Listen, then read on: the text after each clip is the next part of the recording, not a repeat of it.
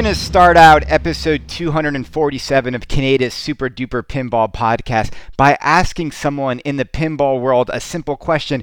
We're actually going to ask Christopher Franchi how many pinball podcast shows he's going to do in a single year. Hold on, I'm going to get him for you right now. Hey, Chris, how many pinball shows can you possibly do in 1 year? 10. What is he 11, doing? 12. You'll never 13, get anything this way. 14. 15, 16, I'm sorry. 17, I'm 18, sorry, sir. 19.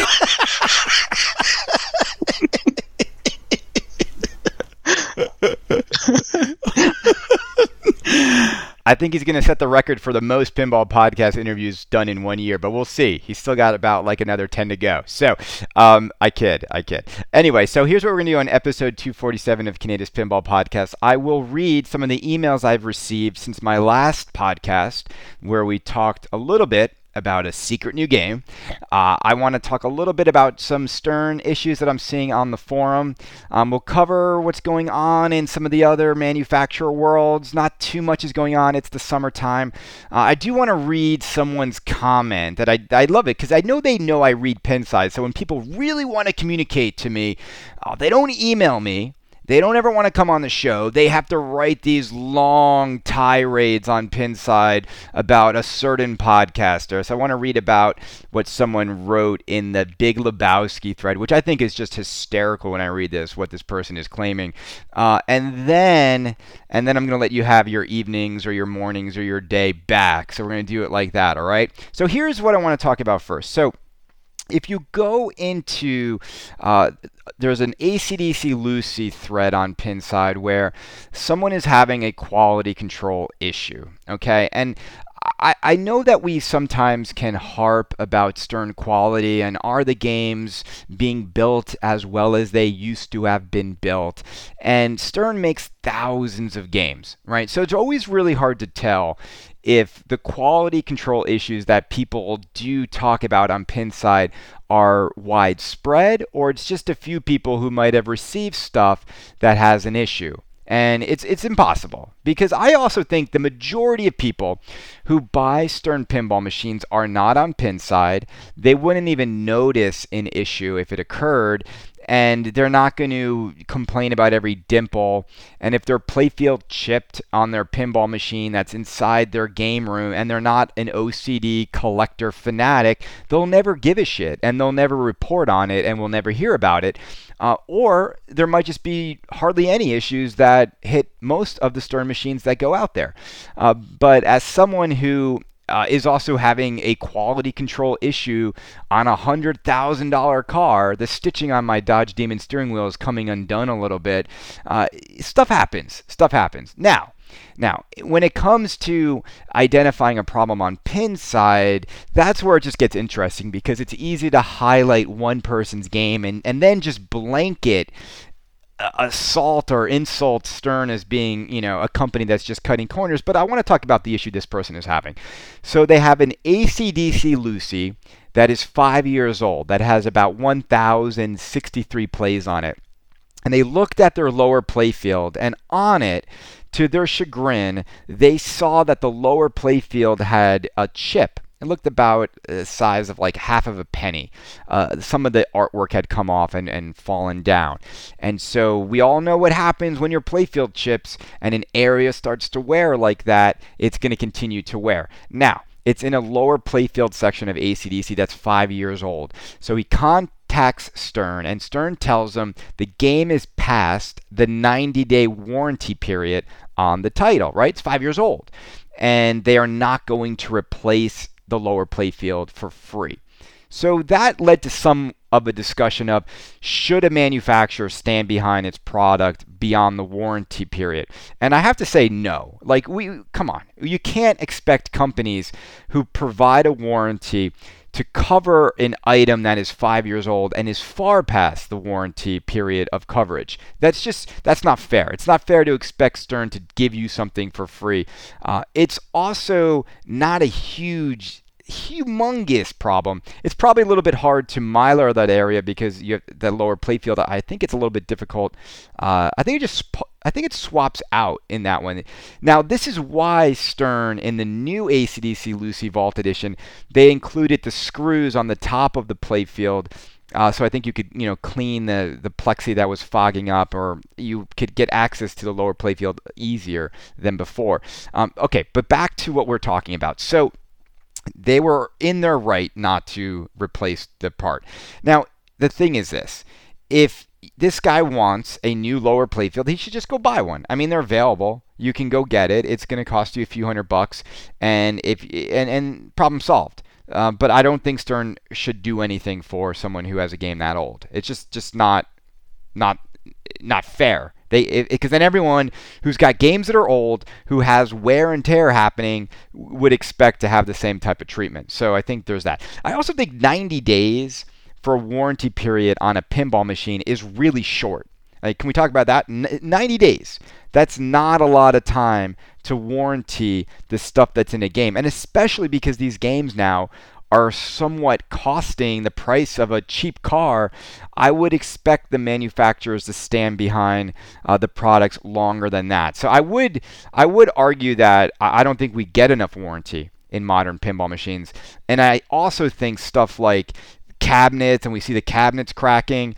90 days, a pinball cabinet should never crack. I would love to see a pinball cabinet have at least like a year or 2 year warranty that it won't crack when you own it.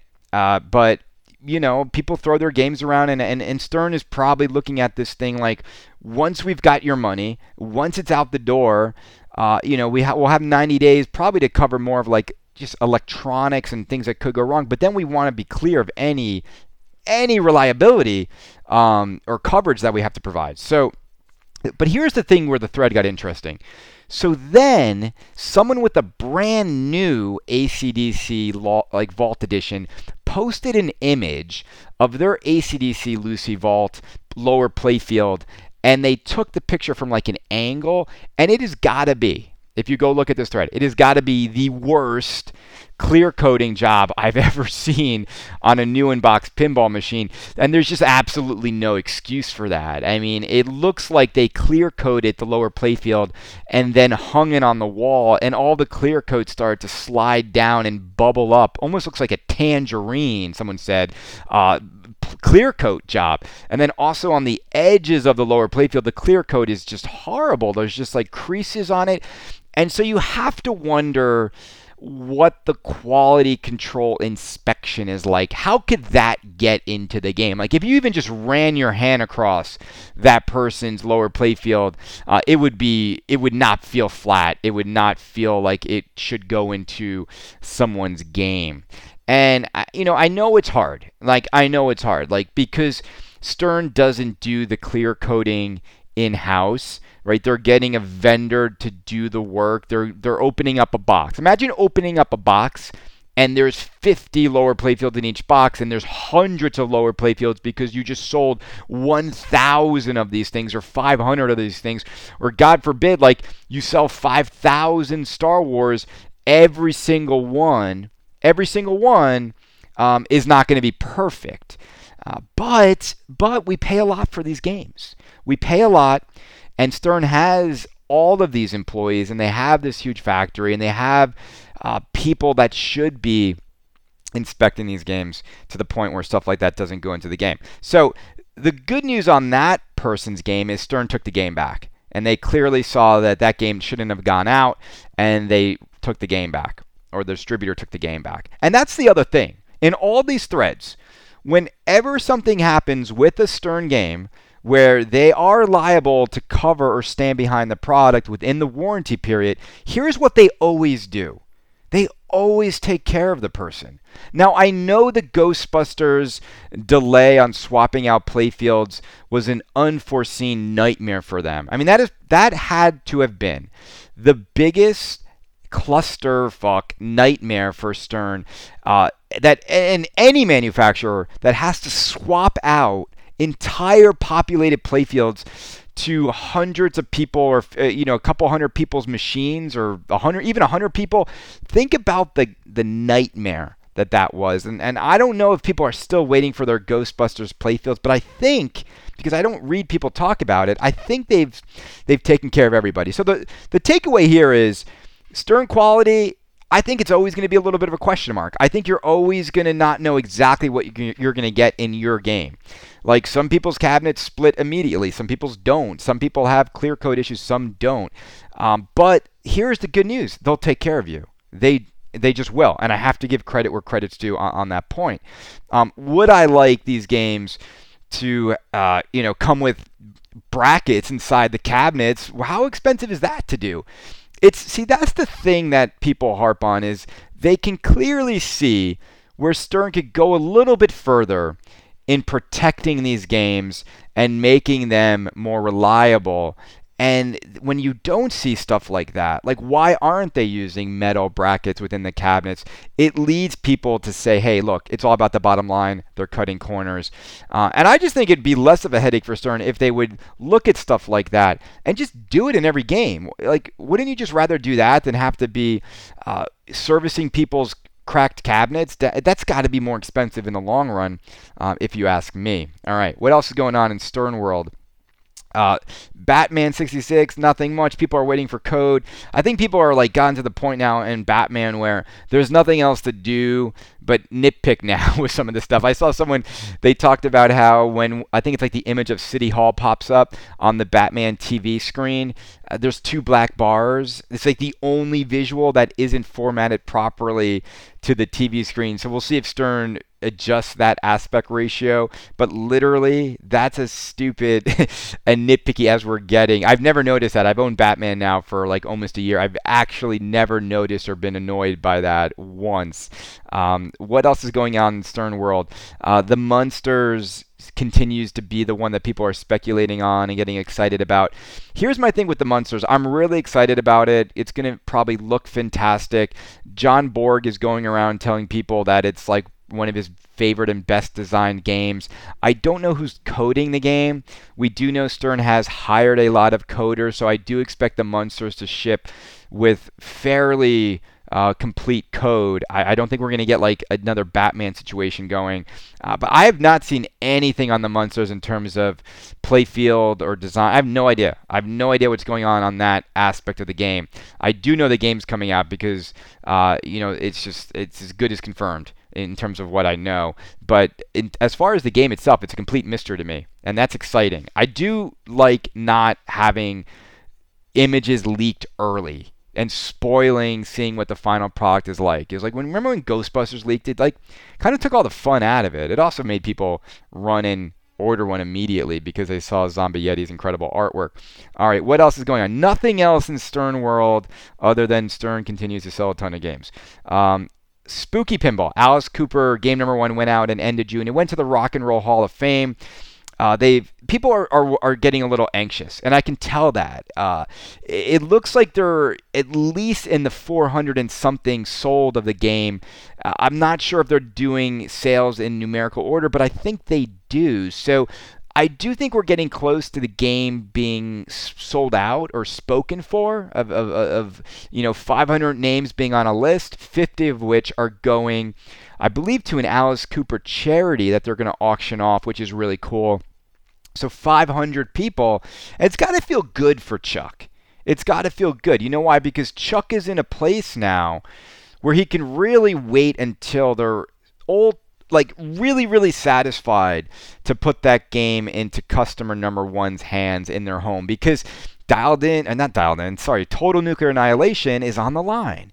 And whenever you have a boutique company, you just always need everyone there to be working, right? It's the overhead is what kills these companies. That is why when you have like Jack is suffering on getting the new game on a line, or like American Pinball is going to go through this when they transition to game 2.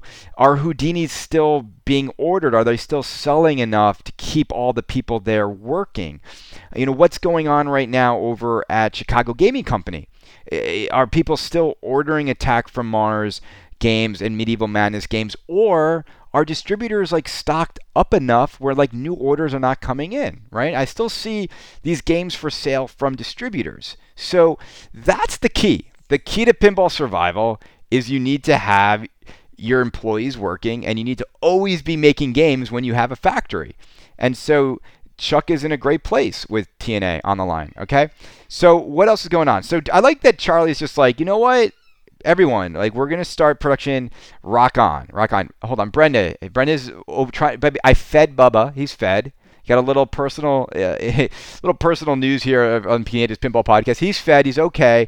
We're gonna finish the show. We're gonna go have a great dinner. Love you. All right. Were you just trying to get him to rub his belly? Okay. So back to the show, people.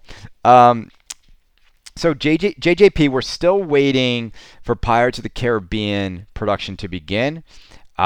It's interesting. It's not really interesting. It's just the delay is what it is.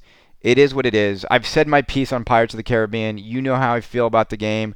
I want to play one. I bet I'll enjoy it.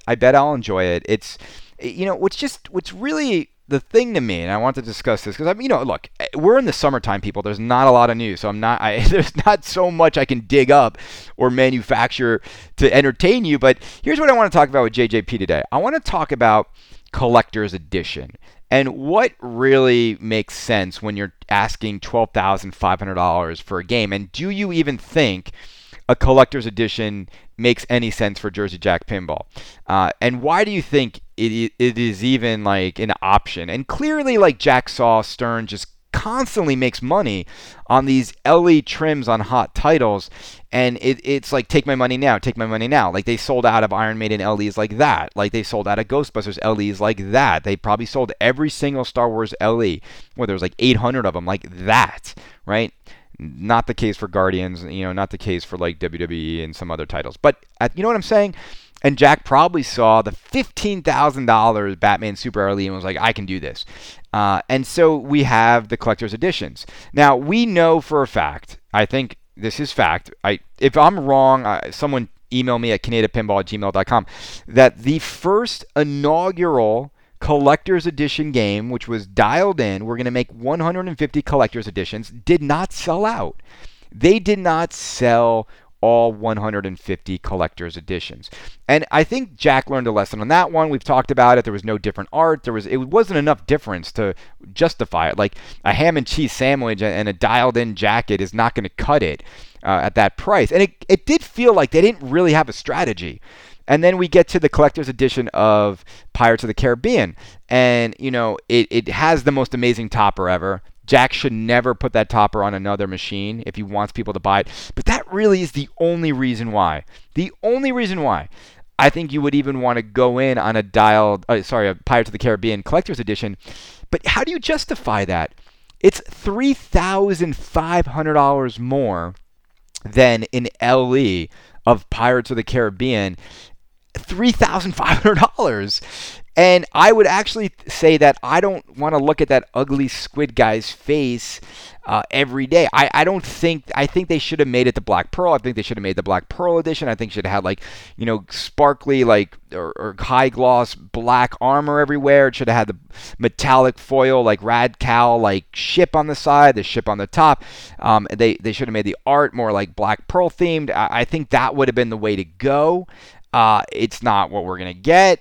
Again, it's like, and when you're asking $12,500, you think you would do a little bit more like R&D and focus group testing into seeing what would people really spend this money on.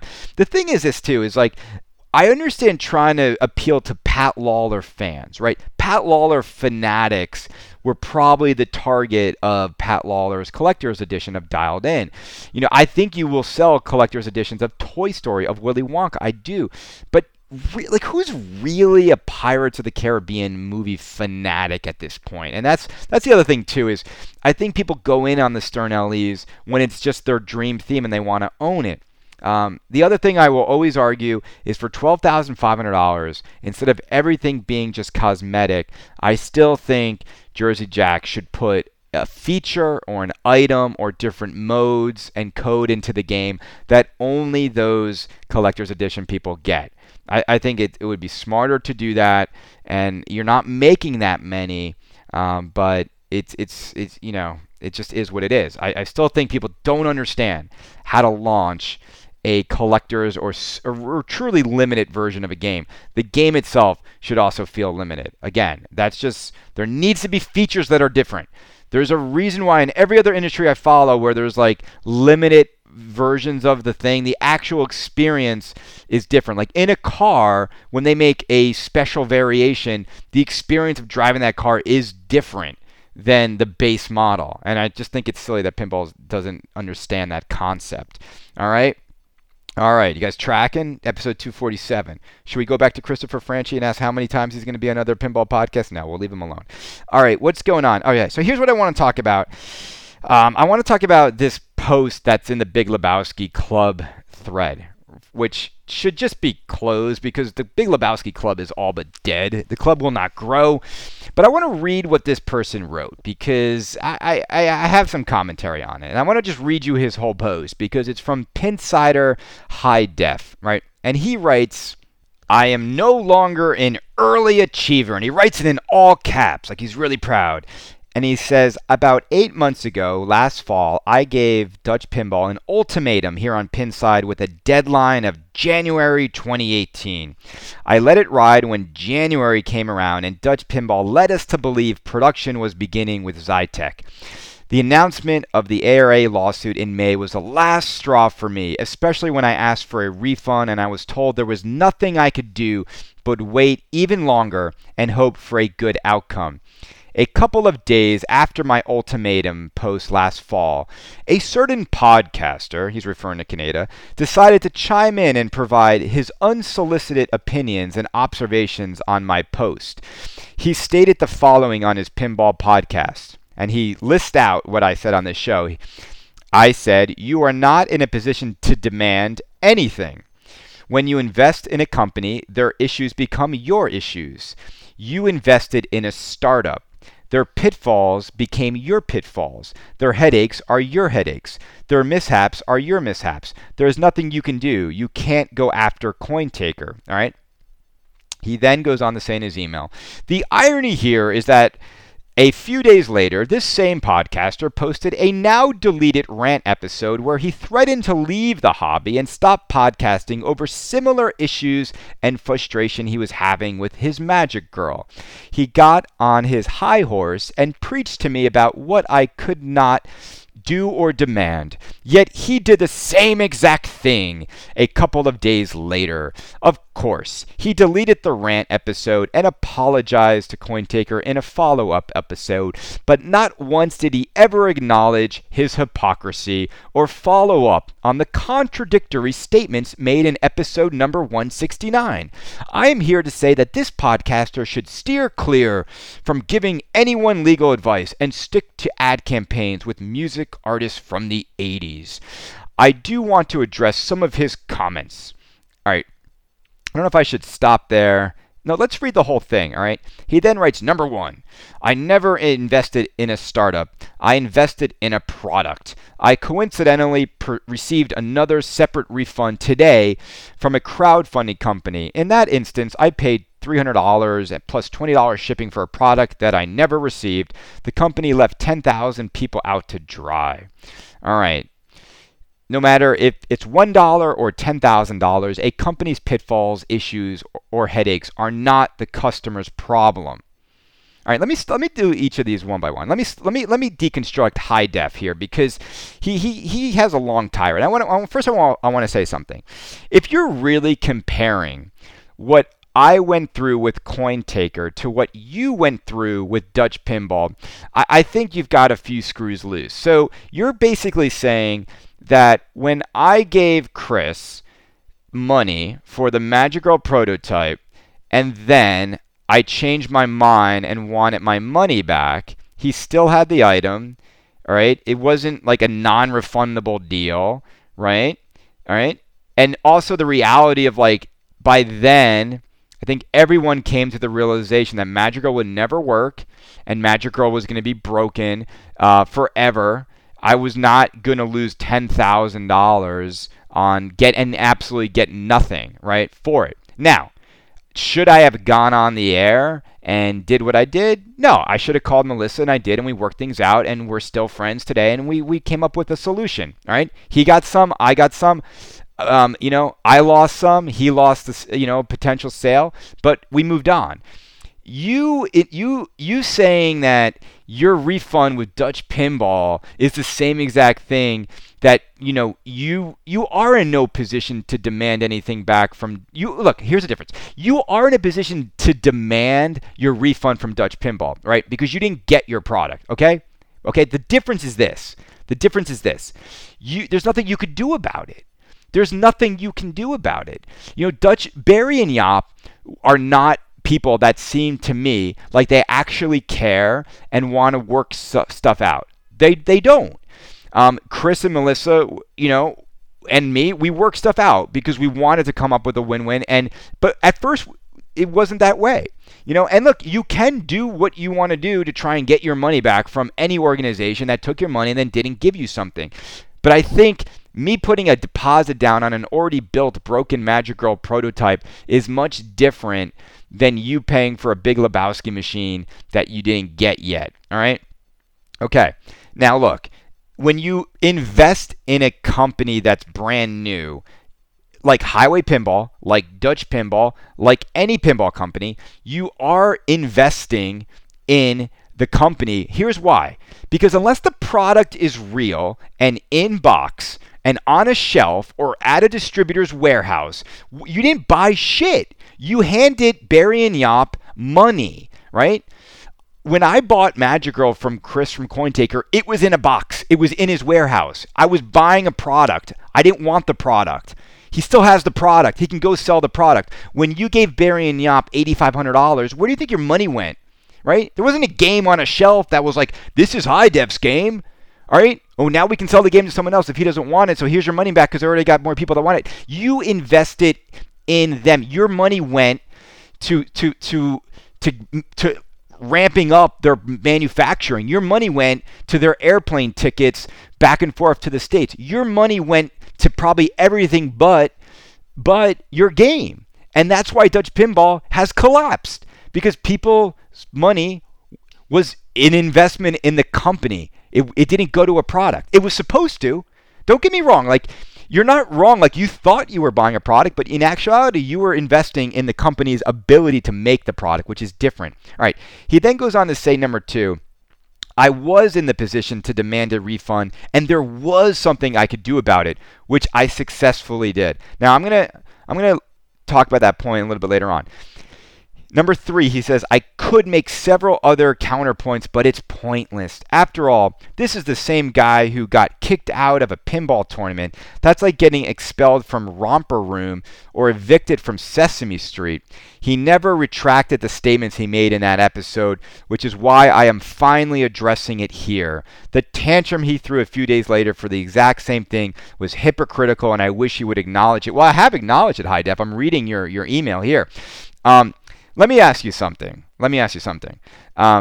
We both had money on the line for a game. We both were upset for a game, right? But I want to read the remainder of your email, because I think deep down inside, what you're trying to do here, just, character assassinate me, that's fine.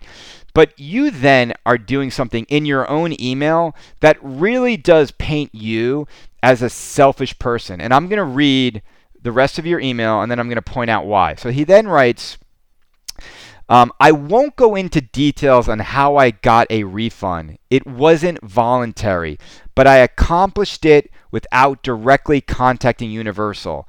Dutch Pinball could have saved money had they just refunded my money when I initially asked for it, but they gave me no other option other than to trust them. There's definitely a reason why that engineering sample was auctioned off a few weeks ago. All right, I want to stop right there. This is my main point. You came into the Dutch Pinball Club, and you basically are boasting, beating your chest, I am no longer an early achiever. I got my refund from Dutch Pinball. And then you don't tell people how. You won't reveal the details on how you got your refund. Do you not see, HiDef, how that is like a jerk move? Like, why are you doing that? Like, why are you starting this thread, just basically calling me a hypocrite, and then acting like you're some good guy within the community, and then you refuse to give people the one bit of information that could help every single early achiever who right now is getting screwed over by Barry and Yop, and you claim to know how to get money back from them, and then you're not telling anybody. That just can we have a Christopher Franchi moment of silence for that kind of selfish behavior? All right, we're back. And that's my point. It's like these people are unbelievable. You know, if I knew how to get you your money back, if Chris, me, Kaneda, if I knew information that could help you out, I would tell you immediately. I do nothing but try to help people on this show get their money back or keep their money from going into bad pinball ventures. This show is built around that approach. And I don't think anyone out there can say that I'm not trying to look out for people and their money. But I also do understand the pain and the agony and the levels at which we'll go to get our money back when we feel like we're either going to get robbed or not going to get what we think we're paying for. All right? All right. He then goes on to say he's crushed about the game. I love that he signs off his email, best of luck to the remaining early adopters. Best of luck. Thanks, HiDef.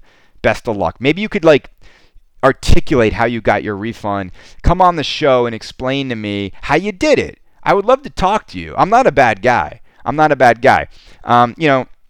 Thank you for bringing up the New York City Pinball Tournament. That's cool. When people just can't, they just can't let stuff go. I love it. I'll always be the bad guy. But what I do love is this. He listens to the show. He's listened to all 169 episodes. He's going back and transcribing an episode I did 80 episodes ago. That's what I love. These guys, as much as they say they can't stand me, that I'm such a cantankerous member of the community, they tune in every week. So thank you, HiDef, for listening, and we look forward to hearing how you got your refund. All right, what else do I want to talk about in this episode of Kaneda's Pinball Podcast?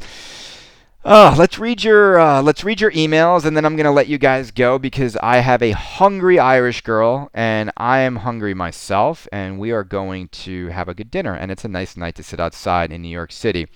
All right, I've got an email from Steven Mikola. Steven said, as a collector, his title is Put Me on Your List. And I got a lot of people emailing me about the secret game. He puts, as a collector of shiny new pinball machines, I'm definitely interested. Thank you for your consideration. Well, Steven, you're on the list because there is no list, so you're number one. I got an email from Jim Collins, said, welcome back. Hey, Chris, so glad you are back to the podcast. It was painful listening to some of the podcast out there in your absence, but glad you got a break and are back reinvigorated. You've piqued my interest with the last 10 minutes of the most recent podcast. If you can share any other details with me, please do. On a side note, you should go out and play a Hobbit with the new code. I picked up a Hobbit about 6 months ago and have really enjoyed it. The new code just adds a whole new level of polish I didn't even know it needed. It is very much worth a second look. You hit the nail on the head at this moment. For the price, there really isn't a better bang for the buck on the market. The immersion, build quality, overall package, commitment to customer service is off the charts. I'll be listening. Keep up the good work. Take care, Jim Collins. Jim, thank you. I'm glad to be back. It is because of listeners like you that I am back. I am feeling reinvigorated. I wish there was more news to talk about, though. I am saying, man, there is not a lot going on in the summer of Pinball 2018. I am not sharing any more details on the mystery game. I will, if you're interested in it. I'll keep an email list of people who are interested, and when the creator is ready to share more of his creation, I will let him know who's interested. I think if the reason why is this is I don't know when it's going to happen, and I have to be honest, in the pinball world, stuff could never happen. But I know stuff is happening. And I know it's really exciting to me, and I know you'll be really excited when you see stuff, and I've seen some stuff. I just can't share stuff. and that's just the way it is. So I will happily connect people to more of this thing when we're ready to talk about it, but it might be a few months. All right, I got an email from Leonard Tim. Sorry, his name's backward. It's Tim Leonard. He says, "Hi, Chris. Welcome back. Just finished listening to your latest podcast. I'm interested in more info on the mystery game and being included on your list of potential buyers. Also, FYI, I was the guy, Tuna Delight, that posted Kaneda's back on Pinside, and my post was quickly deleted by a mod. I also received a 7-day thread eject. Imagine that. This guy Tim posted that I am just back. Kaneda's back in the Definitive Pinball Podcast thread and gets a 7-day thread eject. I started a moderator thread and let them know that I think their policy is ridiculous regarding you. It's silly, but no response from Pinside. Oh well. I am enjoying your podcast as always. Thanks, Tim Leonard." Tim, thank you so much. The Pincast moderators are the silliest group of people on planet Earth. They really are. They can't get their shit together. They should just let Tiger Law be the only moderator. He's like the only one. You know who's the real issues, like Force Flow and that Blonde Tail, whatever. They ruin the entire site for me when it comes to moderation. Dave Sanders wrote, "Mystery Pinball Machine. Well, this has got me curious. The mystery pinball person, would it be Dave Eisner? He said, wouldn't it be Dave Eisner? Would it? It is not David Eisner, Dave, but thank you for writing in. It's always good to hear from you. Is the new machine lost in space?" I got an email from Hugh. He writes, "Could I have possibly already played it? I give the following reasons. I was pretty impressed with the finish that I saw on the homebrew machine at Pintastic. He mentioned he owns a Batman 66, which probably means he knows of you. He might not be because he was already at a show. It did have a hell of a cool topper. It is not lost in space. I will confirm that for you guys. Mystery Pinball Machine. I got an email from Bill Sorrow. Bill says, "Hi, Chris. Just listened to the latest podcast. Welcome back. Big fan of the podcast. I'm not sure if the Mystery Pinball Machine is real or an experiment to see how many high-end collectors would truly be in on something truly limited. Anyways, I'd definitely be interested in a true LE pinball machine with unique artwork and mechs." So here's the thing, Bill. It is real. Like, I'm not doing market research. I know people will buy an inexpensive high-end limited run game. I already know that. Stern knows that. Jersey Jack knows that. Everybody knows that. It's real also because I know it's been in the works for a couple of years. Like, the guy's doing the hard work. This isn't like this isn't like day one, like John Papaduke, like, hey, it's going to be called Magic Girl. Hey, here's like Zombietti's talent. I haven't done any of the hard work to make sure the game works, and give me all your money now. It's not going to be like that.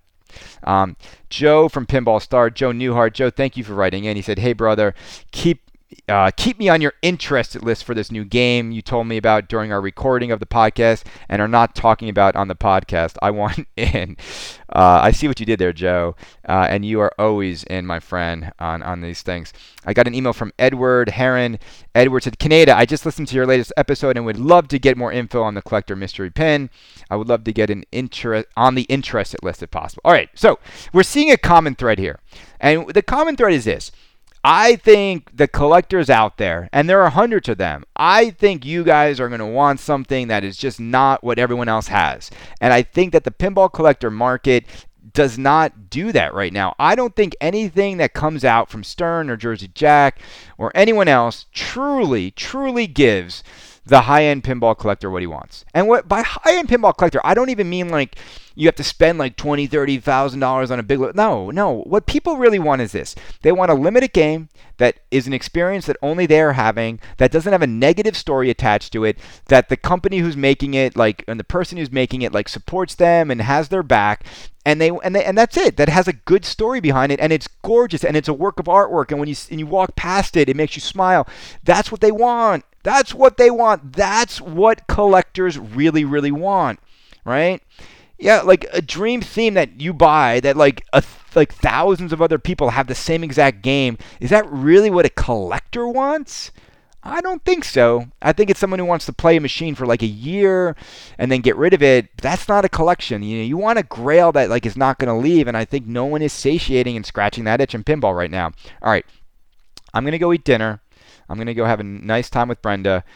She was kind enough to let me do this podcast again. So I have to be kind enough and take her out to eat something fancy, or at least tasty. All right, everyone, have a great week. We'll be back. Next week, we're going to be interviewing Christopher Franchi. No, I'm just kidding. Have a great day, everybody.